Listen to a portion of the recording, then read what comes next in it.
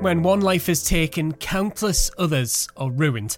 The families left behind heartbroken, full of regrets, what could have been, what should have been, sometimes desperate for answers, sometimes desperate to forget. In this documentary, I'm going to meet the families of people who've been murdered on the streets of the North East. How do they cope with their life after death? In Cramlington in 2016, 19-year-old Owen Kerry was enjoying a Christmas Eve night out in a pub with his friend. His killer stabbed him so quickly nobody even saw it happen, and despite being rushed to hospital, Owen passed away in the early hours of Christmas Day. I've been spending some time with his granny, Valerie Robinson. Now there's like a massive gap. We haven't got a normal anymore because it's like a massive hole. It's like just being ripped out of you. And it's really, really hard because he had his whole life in front of him. We've just had like the 3rd year anniversary of it now.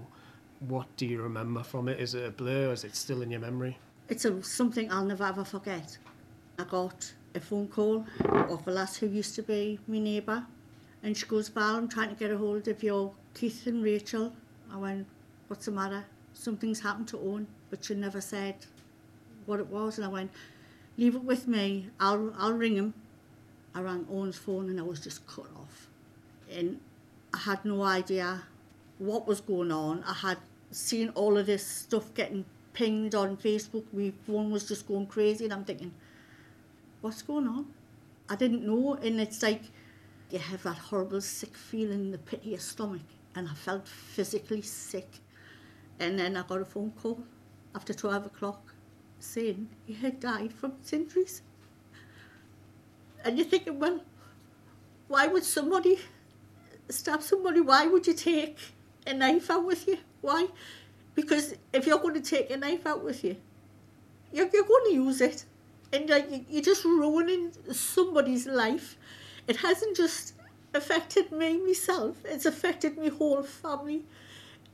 And I would hate for somebody else to go through what we go through, because leading up to Christmas, for me, I hate it because Owen always came here Christmas Day.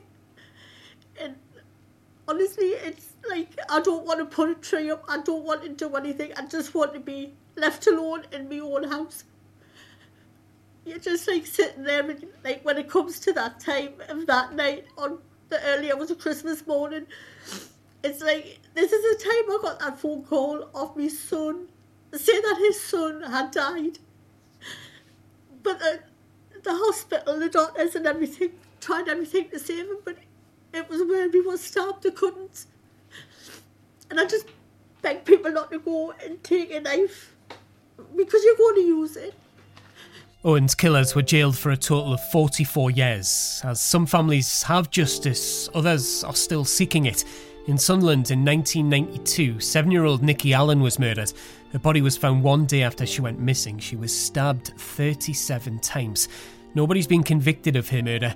Recently I visited her mum, Sharon Henderson. I've been suicidal, I've been in hospital, I've been in mental hospitals, turned to alcohol for years.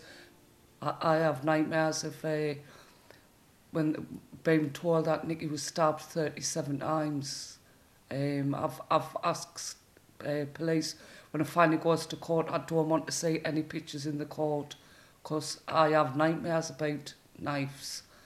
How much of a toll has the past 27 years been on Nikki's sisters, knowing that what happened to Nikki's obviously massively affecting them, but then seeing what their mums had to go through as well?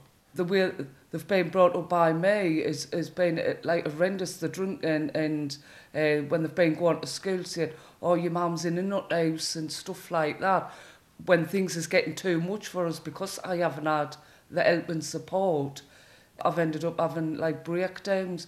My children have never been offered any help and support from police or any other agencies.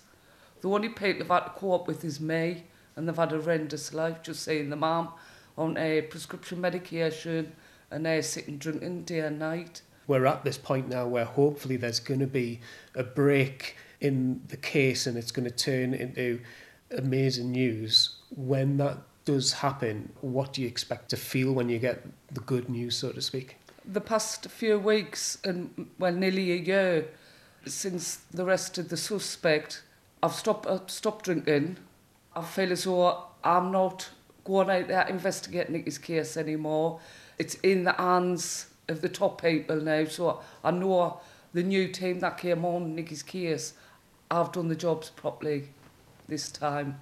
I have to leave the rest of my life for them few minutes I let Nicky out of my side. That's my punishment, you know what I mean?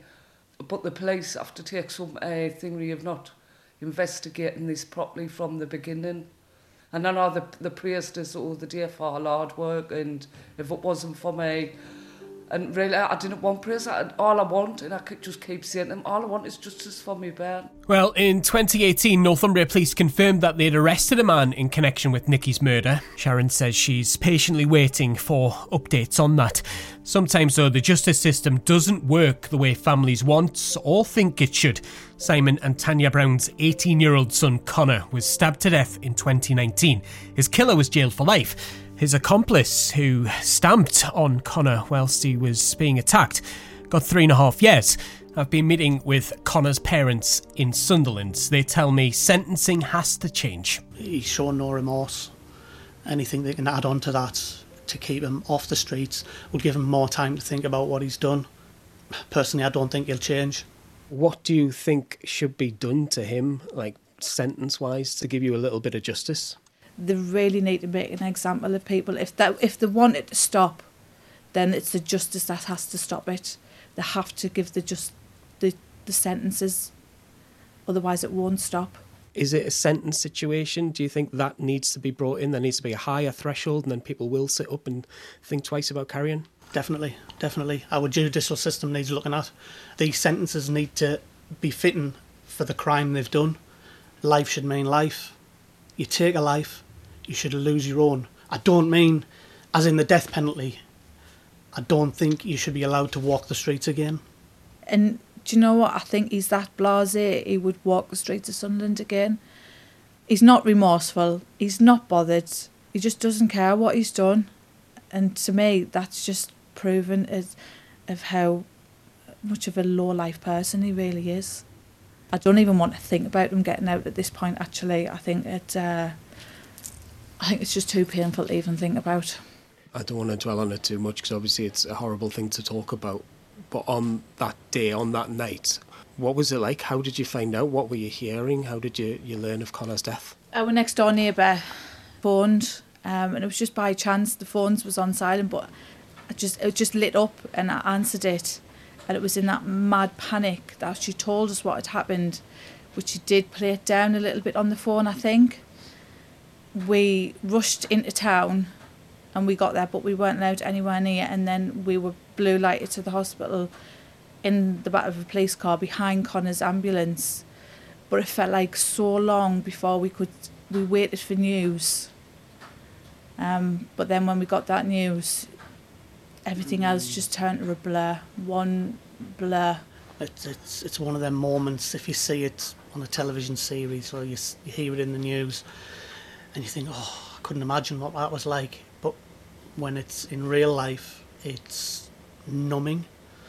That full week, we were numb. It just...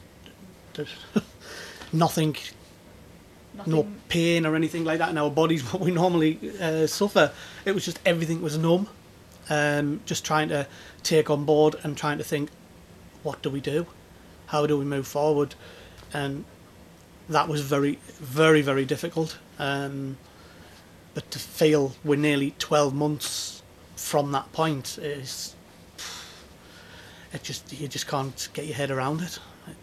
There's many times when I stop and I remember. It's like a flashback, and that pain of that moment and then first few days just hit you just all over again, and that can happen daily. In fact, it does happen daily.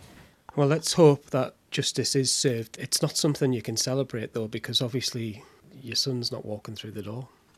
No, and them words will always ring in our ears. The last night he left home, he ran down the stairs saying, I won't be home tonight I'll see yous in the morning, love yous. And that's the last words we remember and we'll never forget. Legacy is often what comes to mind in the months and years after a person dies. Some families fight to keep their loved one's name alive to make sure they didn't die in vain. 18-year-old Samantha Madgen was on a rare night out in Newcastle in 2007. She'd given birth a few weeks earlier, but she'd never get to see her son Callum grow up. Her mum Alison and sister Carly have been telling me why it's been so important to keep telling their story. When we lost Samantha, we just wanted to escape the world and people feeling the way we feel, living the life that we live. Thought we'll have to get in there. Does talking about Sam, the other families that I've spoke to said that talking about their loved one kind of helps. It's been sort of like a therapy session because I've never been one to really talk about it as much as I have, really. I think it is keeping Samantha's memory alive, which is what I always set out to do, and that's what I will continue to do. It made me feel, and Carly, I would say, that Samantha has still made a difference and Samantha still goes on, and that's what we aim to do. Despite having the highest crime rate in the UK, homicide numbers in the North East are actually the second lowest. Almost 200 people have lost their lives in the last 5 years through violent crime here. But the thing is, they're not numbers, they're not stats on paper, it's a person who's lost their life. A human being, somebody who was a daughter or a son, a mum or a dad, a brother or a sister, just a friend or a colleague. This is dedicated to all of the people that we've lost across the North East through murder and violent crime, and to all of their friends and family who face life after death.